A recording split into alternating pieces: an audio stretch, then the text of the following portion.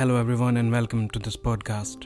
तो आज हम बात करने वाले हैं स्पिरिचुअलिटी के बारे में। आज का ये पॉडकास्ट काफ़ी अलग होने वाला है क्योंकि पिछले 2 महीनों से मैं स्पिरिचुअलिटी के ऊपर काफ़ी रिसर्च कर रहा था, जान रहा था थोड़े योगा के बारे में, थोड़ी भक्ति के बारे में। तो मुझे बहुत सारे ऋषि मुनीज और बहुत सारे लोगों के बारे में मैंने पढ़ा, बहुत सारे लोगों के ऑडियो विजुअल्स देखे, उनको सुना, किताबें पढ़ी मैंने। बट एक जो संत थे जिनके बारे में मैंने सुना, वो इतने प्रभावशाली थे कि लोग उनकी फोटो देख करके ही खुद को स्पिरिचुअलिटी में अट्रैक्ट होने से रोक नहीं पाते थे।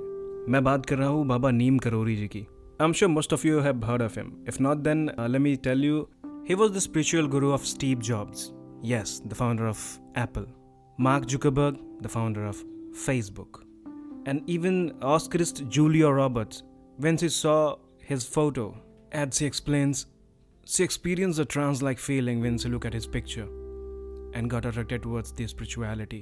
These all people consider him as their gurus. Yet, इनमें से कोई उन्हें साक्षात मिल नहीं पाया था, लेकिन फिर भी ये लोग उन्हें अपना गुरु मानते हैं। वैसे तो बाबा के भक्तों की लिस्ट काफ़ी लंबी है। इनमें एक और नाम काफी प्रॉम्प्टली लिया जाता है, रिचर्ड एल्पर्ट का। अब ये रिचर्ड एल्पर्ट कौन थे? ये हार्वर्ड के प्रोफेसर थे केमिकल्स डिपार्टमेंट में, and he was in the search of spirituality. इन्होंने एक बहुत ही शानदार किताब लिखी हुई है। जब इनका इंटरेक्शन हुआ बाबा नीम करोली जी से, तो इन्होंने अपनी सारी की स्पिरिचुअल फीलिंग, कैसे धीरे धीरे इनकी जो स्पिरिचुअलिटी है या फिर इनका जो कॉन्शियसनेस है ये इम्प्रूव हुआ, इन सब के ऊपर इन्होंने किताब लिखी है जिसका नाम है हियर एंड नाउ। काफ़ी डिटेल डिस्कशन की है इन्होंने उसमें अपनी स्पिरिचुअल जर्नी की। आई वुड रिकमेंड कि आप वो किताब जरूर पढ़ें ताकि आपको पता चले कि कैसे लोग स्पिरिचुअलिटी को फील करते हैं और कैसे आप फील करते हैं, आप इनको कंपेयर कर पाएं। तो चलिए बात करते हैं बाबा नीम करोली जी के बारे में। तो बाबा नीम करोली जी का नाम शुरू से ही बाबा नीम करोली नहीं था, लक्ष्मी नारायण शर्मा था। लेकिन एक इंसिडेंट के बाद उनका नाम नीम करोली पड़ गया। वो इंसिडेंट क्या था? बाबा एक बार बिना टिकट के ट्रेन से सफ़र कर रहे थे। रास्ते में टीटी ने उन्हें नीम करोली नामक गांव के पास उतार दिया। बाबा काफ़ी विनम्र स्वभाव के थे, वो प्यार से नीचे उतर गए। लेकिन ट्रेन फिर आगे बढ़ नहीं रही थी। उस ज़माने में इलेक्ट्रिकल ट्रेन नहीं हुआ करती थी, उस ज़माने में ये स्टीम इंजन और कोल वाले ट्रेन हुआ करते थे। लोग उसमें कोयला डाले जाएं, स्टीम भी जनरेट हो रही थी, पर वो ट्रेन आगे नहीं बढ़ रही थी। सब ने ट्राई कर लिया। फिर एक यात्री ने कहा कि आप बाबा को वापस क्यों नहीं बुला देते। उस यात्री की बात मानते हुए कंडक्टर ने बाबा को जाकर के आग्रह किया कि वो वापस ट्रेन पे चढ़ जाएं। लेकिन बाबा जी ने 2 शर्तें रखी। उन्होंने कहा कि जब ये 2 शर्तें मान ली जाएंगी तभी वो ट्रेन पे वापस जाएंगे। पहली शर्त थी कि ये नीम करोली के पास एक स्टेशन बनाया जाए ताकि यहाँ के लोगों को दूर ना जाना पड़े ट्रेन के लिए। जो दूसरी शर्त उन्होंने ये रखी कि कभी भी किसी साधु महात्मा का अपमान ना किया जाए रेलवे के द्वारा। ये दोनों ही शर्तें मान ली गई। बाबा जी हंसते हुए ट्रेन पे चढ़े और उन्होंने जोकिंगली कहा कि अब मेरे बस की बात थोड़े है कि मैं ट्रेन चलाऊं। और इतना ही कह के जैसे ही वो चढ़े, ट्रेन फिर चलने लगी। तब से बाबा जी का नाम बाबा नीम करोली पड़ गया। ऐसा माना जाता है कि बाबा को सिद्धियां प्राप्त थीं। अब ये सिद्धियां क्या होती हैं? सिद्धियां का मतलब होता है कि किसी भी एक डोमेन में जब आप अपने एक्सपर्टीज लेवल को भी क्रॉस कर जाते हो, यानी कि वो एक ऐसे लेवल पे आप चले जाते हो कि जहाँ पे वो चीज़ ऑटोमेटेड हो जाती है, वो होती है सिद्धि। बाबा जी भक्ति योग और निस्वार्थ सेवा भाव को प्रमोट करते थे। मोक्ष पाना ही एक मानव जीवन का एकमात्र उद्देश्य होता है। मोक्ष का मतलब स्वर्ग नहीं होता है। कुछ लोग मोक्ष को स्वर्ग मानते हैं, लेकिन जी नहीं, स्वर्ग और मोक्ष दोनों ही अलग हैं।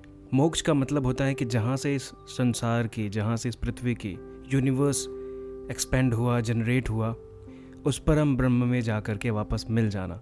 मतलब कि जो एक कॉस्मिक एनर्जी होती है जिससे सारा ये यूनिवर्स एक्सपेंड हुआ, जनरेट हुआ, उसी एनर्जी में जा कर के फिर से मिल जाना, ये होता है मोक्ष।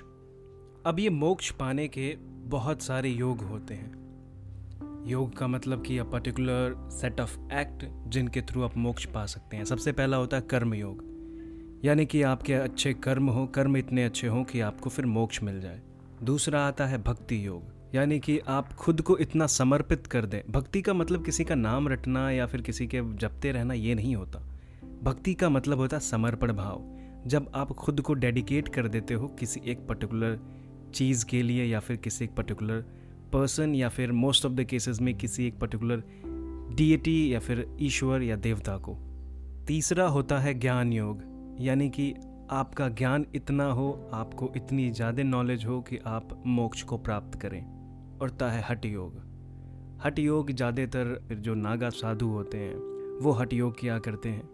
हठ योग मतलब कि अपने मन को, अपनी सारी इंद्रियों को कंट्रोल में कर लेना और उन्हें अपने अकॉर्डिंग डायरेक्ट करना, ये होता है हठ योग। तो इन चारों ही योगों से आपको मोक्ष की प्राप्ति हो सकती है। बाबा जी सेवा भाव को भी उतना ही क्रेडिट देते थे जितना कि भक्ति योग को। बाबा जी सेवा भाव को सर्वोपरि मानते थे। उनका कहना था कि किसी ज़रूरतमंद की मदद करना बिना किसी एक्सपेक्टेशन के, निस्वार्थ ज़रूरतमंदों की मदद करना ही सेवा भाव होता है।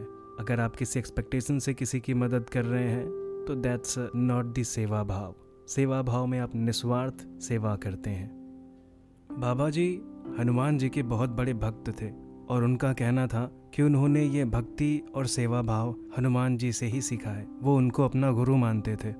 बाबा जी ने अपने जीवन काल में बहुत सारे आश्रमों की स्थापना की, जिनमें से सबसे प्रमुख है कैंची धाम। बाबा जी चाहते थे कि दुनिया से गरीबी को मिटा दे। इसीलिए बाबा जी के जो भक्त थे रिचर्ड अल्पर्ट ने, जो कि अब भगवान दास हो चुके थे, यूएस में उन्होंने सेवा फाउंडेशन स्टार्ट की, जो कि अभी भी यूएस में काफ़ी प्रॉम्प्टली एक्टिव है। इनकी किताब हियर एंड नाउ एक बहुत ही अच्छी स्पिरिचुअल जर्नी के ऊपर किताब है। आप उसको ज़रूर पढ़ें ताकि आप अपनी एक्सपीरियंस, अपनी स्पिरिचुअल जर्नी और रामदास जी की स्पिरिचुअल जर्नी को कंपेयर कर सकें। आशा करते हैं कि आपको भी अपने जीवन के गुरु मिल जाएं, आप भी अच्छे पथ पे चलें, अच्छे काम करें और आपको भी मोक्ष मिले। तब तक के लिए अपना ख्याल रखिए। नमस्कार। सुनने के लिए धन्यवाद।